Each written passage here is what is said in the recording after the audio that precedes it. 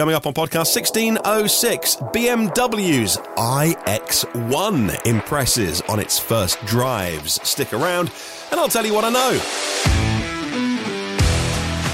Also on the show today, why BMW expects a 70% increase in their EV sales, why Ford's CEO is looking to Norway for inspiration, and which rental car company will be almost entirely EV by the end of the decade. Well, those stories and a lot more. Really busy day for electric vehicle news. A lot more coming up, so keep listening. Good morning, good afternoon, good evening, wherever you are in the world. EV News Daily is your trusted source of EV information for Tuesday, 27th of September. My name's Martin Lee, and I've gone through every EV story from around the world in the last 24 hours and whittled it down to what you need to know in just 20 minutes to save you time. Welcome back to Patreon. I got the email this morning that Philip Forrester had signed up as an executive producer. Now, Philip was a supporter for a long time of this podcast. I hadn't realised he'd cancelled his support, to be honest with you. But I don't get the emails when people leave. I have to go into the Patreon dashboard. But got the email this morning to say that he'd signed up. So welcome back, Philip. And you can do the same as well by going to Patreon, patreon.com/EV News Daily. It's how we fund this show, along with a bit of the ad revenue as well. But of course, the Patreon supporters get the podcast first, in theory, when it works. You get the podcast first and you get it ad-free. Now, let's talk about the BMW iX1. You can always tell when an embargo lifts because all the members of the media release their written reviews and YouTube reviews at the same time. Car Magazine, Autocar, Auto Express, all three magazines that I subscribe to in print form, funnily enough, because I'm old and I like reading things in magazine form. But also just because, things like pictures and stuff like that, or you can stare at a page longer than I can stare at a screen. Not that I don't love the iPad and stuff, but I love getting all those magazines in the post, weekly or monthly. Car Magazine say that they drove the iX1 in nearly finished form. It's £52,000 as the spec they drive, the smallest EV that BMW makes, but it's not a small EV by any means. They called it mature. They called it well-equipped. They called it solid. The boot volume is bigger than a Mercedes EQA, for instance, and you can get it in two different versions, the X-Line or the M Sport. Both of those are four-wheel drive. The X-Drive 30 is the entry level at the minute. I mean, there will be either rear-wheel drive or front-wheel drive, but for now, X-Drive 30 is a twin-motor, 268 horsepower version, and like I say, the £52,000 price puts it in that kind of Audi Q4 e-tron territory, Mercedes-Benz EQA territory. According to Autocar Magazine, the iX1 is derivative looking, but then its rivals like the Audis and Mercedes. Has a very good real-world range, somewhere between 260 and 270 miles real-world, and the official range is good. I think it's 272 is the official number, WLTP. Battery size, not the biggest of chunkiest batteries, 64.7 kilowatt hours. Couldn't find out if that's gross or net, by the way. I suspect that's usable because that is quite small. Then again, this is a reasonably small vehicle. It's got, they say, liquid thermal management, the water-cooled batteries, primed for rapid charging if you navigate to a rapid charger in the internal nav, or in BMWs, in the iX1, you can even precondition the batteries at the touch of a button, even if you're not navigating to a specific charger. It'll get them to 25 degrees Celsius, kind of Goldilocks temperature for lithium-ion batteries. Not too hot, not too cold. Now, Auto Express magazine says that underneath the familiar bodywork of BMW's iX1 is their fifth generation electric architecture, and has an ability to deliver prodigious amounts of instant torque, they say. No discernible motor whine, even from the front-mounted motor, which is pretty close to the driver. There's a boost paddle on the left-hand side of the steering wheel. Pull that paddle, and for a full 10 seconds, you get 308 brake horsepower, a bit like the Korean cars that do this. They say that in the electric version, you lose the sliding rear seat that is standard on the fossil cars, and they found it a shame that BMW hadn't managed to find any storage under the bonnet for even some sort of storage box, either for a stinky takeaway or, cables. Because I see so many EVs, and this is another one, the BMW iX1, brand new EV coming to market. Where do you store the cable? Under the boot, under the storage there. What do most people have? Like, if you're a family, our boot is full of crud and nothing particularly special.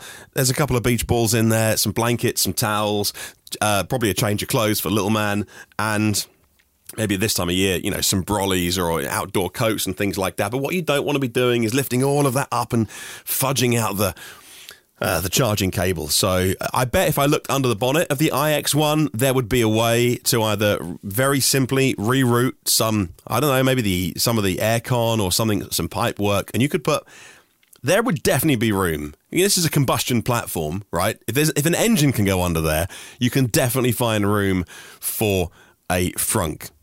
But there we go. So have a read of those reviews if you want to online.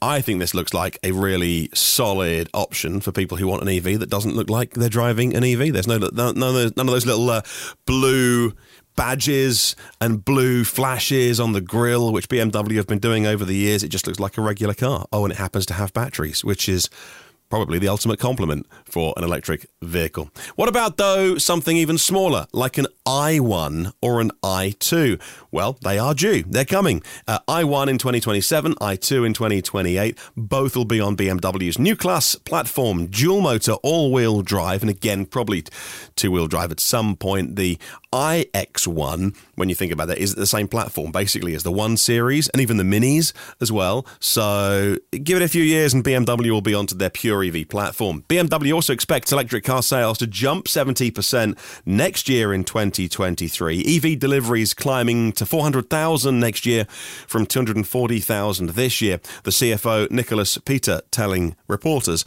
on a conference call yesterday. Global sales this year will be lower because of losses in the first half in terms of production, but they'll make a big leap in pure electric vehicles next year, he said. Now, Chevrolet kicked off their TV advertising campaign entitled EVs for Everyone. It shows, well, everyone driving electric Chevys. Young, old, female, male, people of different interest in cars, you could say. Some people are just kind of like out with their friends. Some are like drivers, really driving the car. And drivers of every kind of shape, size and colour, you would say. Cast perfectly. The casting director in this has clearly ticked every box. I know I'm being cynical, but there we go. I'm not just talking about what's available now, which is the Bolt, and that'll be the Bolt and the Bolt then. But this advert also features the Equinox, the Silverado and the Blazer. General Motors is running them during NFL football games. They are using the Fleetwood Mac song Everywhere at the end. The logo comes up, the Chevrolet logo comes up, and the EV after CH and before RO, that's highlighted blue. So it's Chevrolet EV in the middle of Chevrolet. And have a listen to, all it is it's the song, Fleetwood Mac Everywhere, and a very short voiceover at the end. I think I can play this very short clip and I won't get dinged on copyright. Have a listen. From Bolt to Blazer, Equinox to Silverado, Chevy EVs are for everyone, everywhere. The YouTube description says, our exciting lineup of Chevy electric vehicles, the Silverado, Blazer, Equinox and Bolt, is coming to offer electrifying choices to everyone everywhere. Now, that's something to sing about. Okay, let's move on and talk about Mercedes-Benz and their Smart brand, these days co-owned by Merck and Geely. And Smart are shipping a new SUV that's anything but what you would think about a smart car. I think about the Smart 4.2 or the Smart 4.4. Really, I think of the smart car as that small little electric or even combustion-powered smart car. But the one that's just come out, delivery started yesterday in China, is nothing like that. It's like a small SUV, and actually a pretty decent-sized SUV. Big enough to put a battery that'll take you 450 kilometers on the WLTP test cycle, and 150 kilowatt DC fast charging starts around $40,000. Pretty funky colors. They've presented it into the Smart brand, if you like. That kind of slightly out there, like the colours and the way they present it and all that kind of stuff is very Smart brand. Oh, and they've called it the number one, which, you know, if they're going to make a number 2, 3, 4, 5, 6, makes sense. But this is their first big car, and they've called it the Smart number one. Mercedes-Benz at the other end of the scale, the trucking bit, the trucking division, which is an independent operation now, are presenting the long-haul version of their e-Actros, and this is for long distance. Journeys, heavy-duty long-haul transport, the most demanding segment of road freight, and the first prototypes have been going through intensive tests on public roads. Now, the iX1 long-haul can be spec'd, 3 different battery packs providing an installed capacity of various sizes going up to 600 kilowatt hours and continuous output of 400 kilowatts from the motors, but a peak of 600 kilowatts. Now, they're designing these to do 1.2 million kilometres because they say that durability is the key in commercial trucking and that they can't have these trucks breaking down or not lasting as long as the fossil ones do. So 1.2 million kilometres on the road over a 10-year period. The batteries are LFP technology, lithium iron phosphate, and will charge to 80% in half an hour, which is stunning on a 600 kilowatt hour battery if you plug into one of the brand new megawatt charging stations, the MCS, which is the latest, greatest charging standard for commercial vehicles. Now, the tech company Trailer Dynamics have developed an e-trailer as well, and that puts more batteries into the trailer and an e-axle. So the trailer can drive itself, support the towing vehicle, if you like, depending on the capacity of the e-trailer. That means these trucks can drive for 800 kilometres. Who says that electric trucks can't go long distance? Well, no, not anymore. 800 kilometres? That's mega. Now, on the way very soon, we'll talk about why Ford's boss, the CEO, is having a look at Norway very closely, and an amazing bit of news coming out of China, which I think will really stimulate the EV market over the next 12 months. Stick around, those stories are on the way. Now, if you were wondering, hearing that last story, I wonder who does the batteries for those big trucks. Well, I got a press release sent to my inbox today, and it was all about CATL, the Chinese company, winning an award at the IAA show. I'm like, okay, what's this? Let's dig into it. For development and production of high-voltage battery systems, have been given an award by Daimler Truck. It's the supplier award they've been given. And sometimes these things can be a bit dry, and as you can imagine, I get hundreds of little bits of information a day and have to filter them out for you to fit this 20-minute podcast of just the most interesting stuff. But this does tie together because as I read down this press release, just out of background information really, wasn't going to be part of the news today, it turns out they won the award for supplying battery systems to the iX1 long haul. So there you go. Who supplies the batteries for that previous story? That'll be CATL. They're also providing the LFP cells for Trailer Dynamics, the German startup with the e-trailer with the e-axle. Now, Ford CEO Jim Farley has been watching Norway and watching Tesla, and he's been learning along the way. Jim Farley asked that his Norwegian Ford team pull together information about Tesla in the Northern European country and translate it for him. The Ford CEO was specifically looking for information about consumer behavior in Tesla customers every single 30 days and tracking that as it went on. According to the Detroit Free Press, have written this profile of Ford CEO Jim Farley. They say that Tesla, which thrives on the kind of outside perception that they don't have any old-fashioned car dealerships. They're all digital. Open up the app and buy a car in 60 seconds. Well, actually, what Tesla are doing in the background, which they don't shout about, is building brick-and-mortar stores in Norway. And of course, Norway, 90% EV, are leading the way. Tesla's learned that customers, eventually, when you get past the early adopters, the next stage of the mainstream adoption curve, they want to walk into a store. Apart from people like you and I, because we're into EVs, people want to walk in and talk in person. And he noticed that a lot of these brick and mortar stores they're building might be open Monday to Friday for service, but they'd be open at the weekends as well. And that's for sales. Sounds a lot to me like, ooh, what would you call it? A car dealer? Jim Farley said the value of dealerships doesn't diminish with electric cars. It becomes essential. And I quote, "We've studied Tesla carefully over the last several years, and especially with how their brand has scaled." And that's what he told reporters during a break in their Las Vegas meeting. He says, "We noticed that in Norway, they've got 1,200 employees at dealer facilities. We feel that's where they'll go." Right, link to that story in the show notes if you'd like to find out more. There's a company called PowerCo. They're a joint venture, Volkswagen Group, and the minerals company Umicore.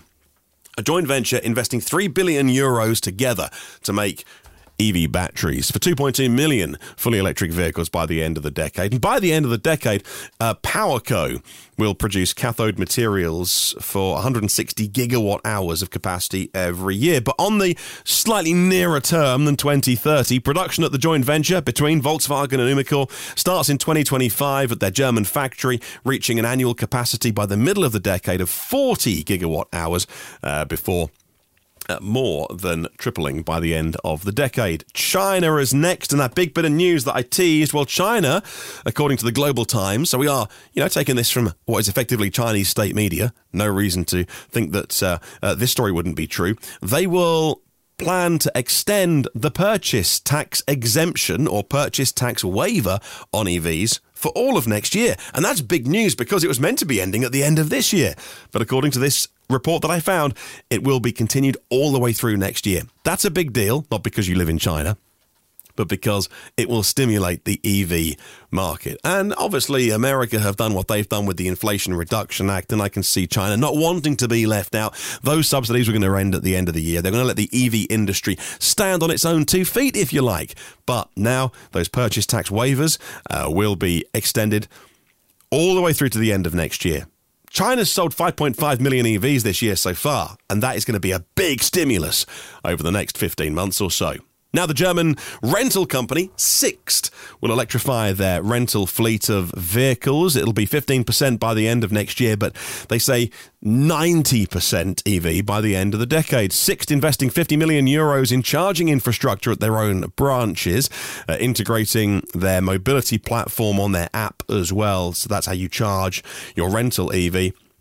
And they're buying lots of solar panels as well to make their own solar power generation. Here in the UK, there's a company called Connected Curb, and they just secured a big chunk of change from Aviva. Aviva investors have put £110 million into Connected Curb as they plan to deliver 190,000 on-street EV chargers by the end of the decade, and also Aviva's real estate portfolio. 4,000 on-street chargers will be installed by the end of this year alone. Connected Curb, like I say, 4,000 by the end of this year and 190,000 by the end of the decade.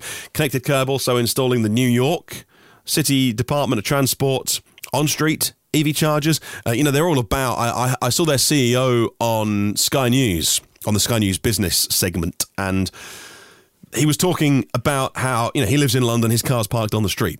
And I used to live in London. My car was parked on the street. Now, we've moved down to the south coast and we've got a driveway and it's easy, etc., etc. But it is a really big problem for so many people, and his company plans to fix it, because if they don't, there's going to be lots of people who will live in those big urban areas without off-street parking and who don't want to charge doing a DC rapid charging once a week, who want to charge on-street low and slow overnight. That's a great little solution they've got there, and that money really will provide the capital they needed to start writing some checks and expanding quickly. Right, question of the week is taking a break, but it will return. Thanks to our premium partners, Phil Roberts of Electric Future, Brad Crosby, Porsche of the Village in Cincinnati, Audi of Cincinnati East, Volvo Cars of Cincinnati East, National Car Charging on the US mainland and Aloha Charge in Hawaii, Derek Riley's EV Review Ireland YouTube channel, Richard at rsev.co.uk. He buys and sells EVs in the UK, got a massive stock, and there's nothing he doesn't know about electric vehicles. Hi to Octopus Electric Universe.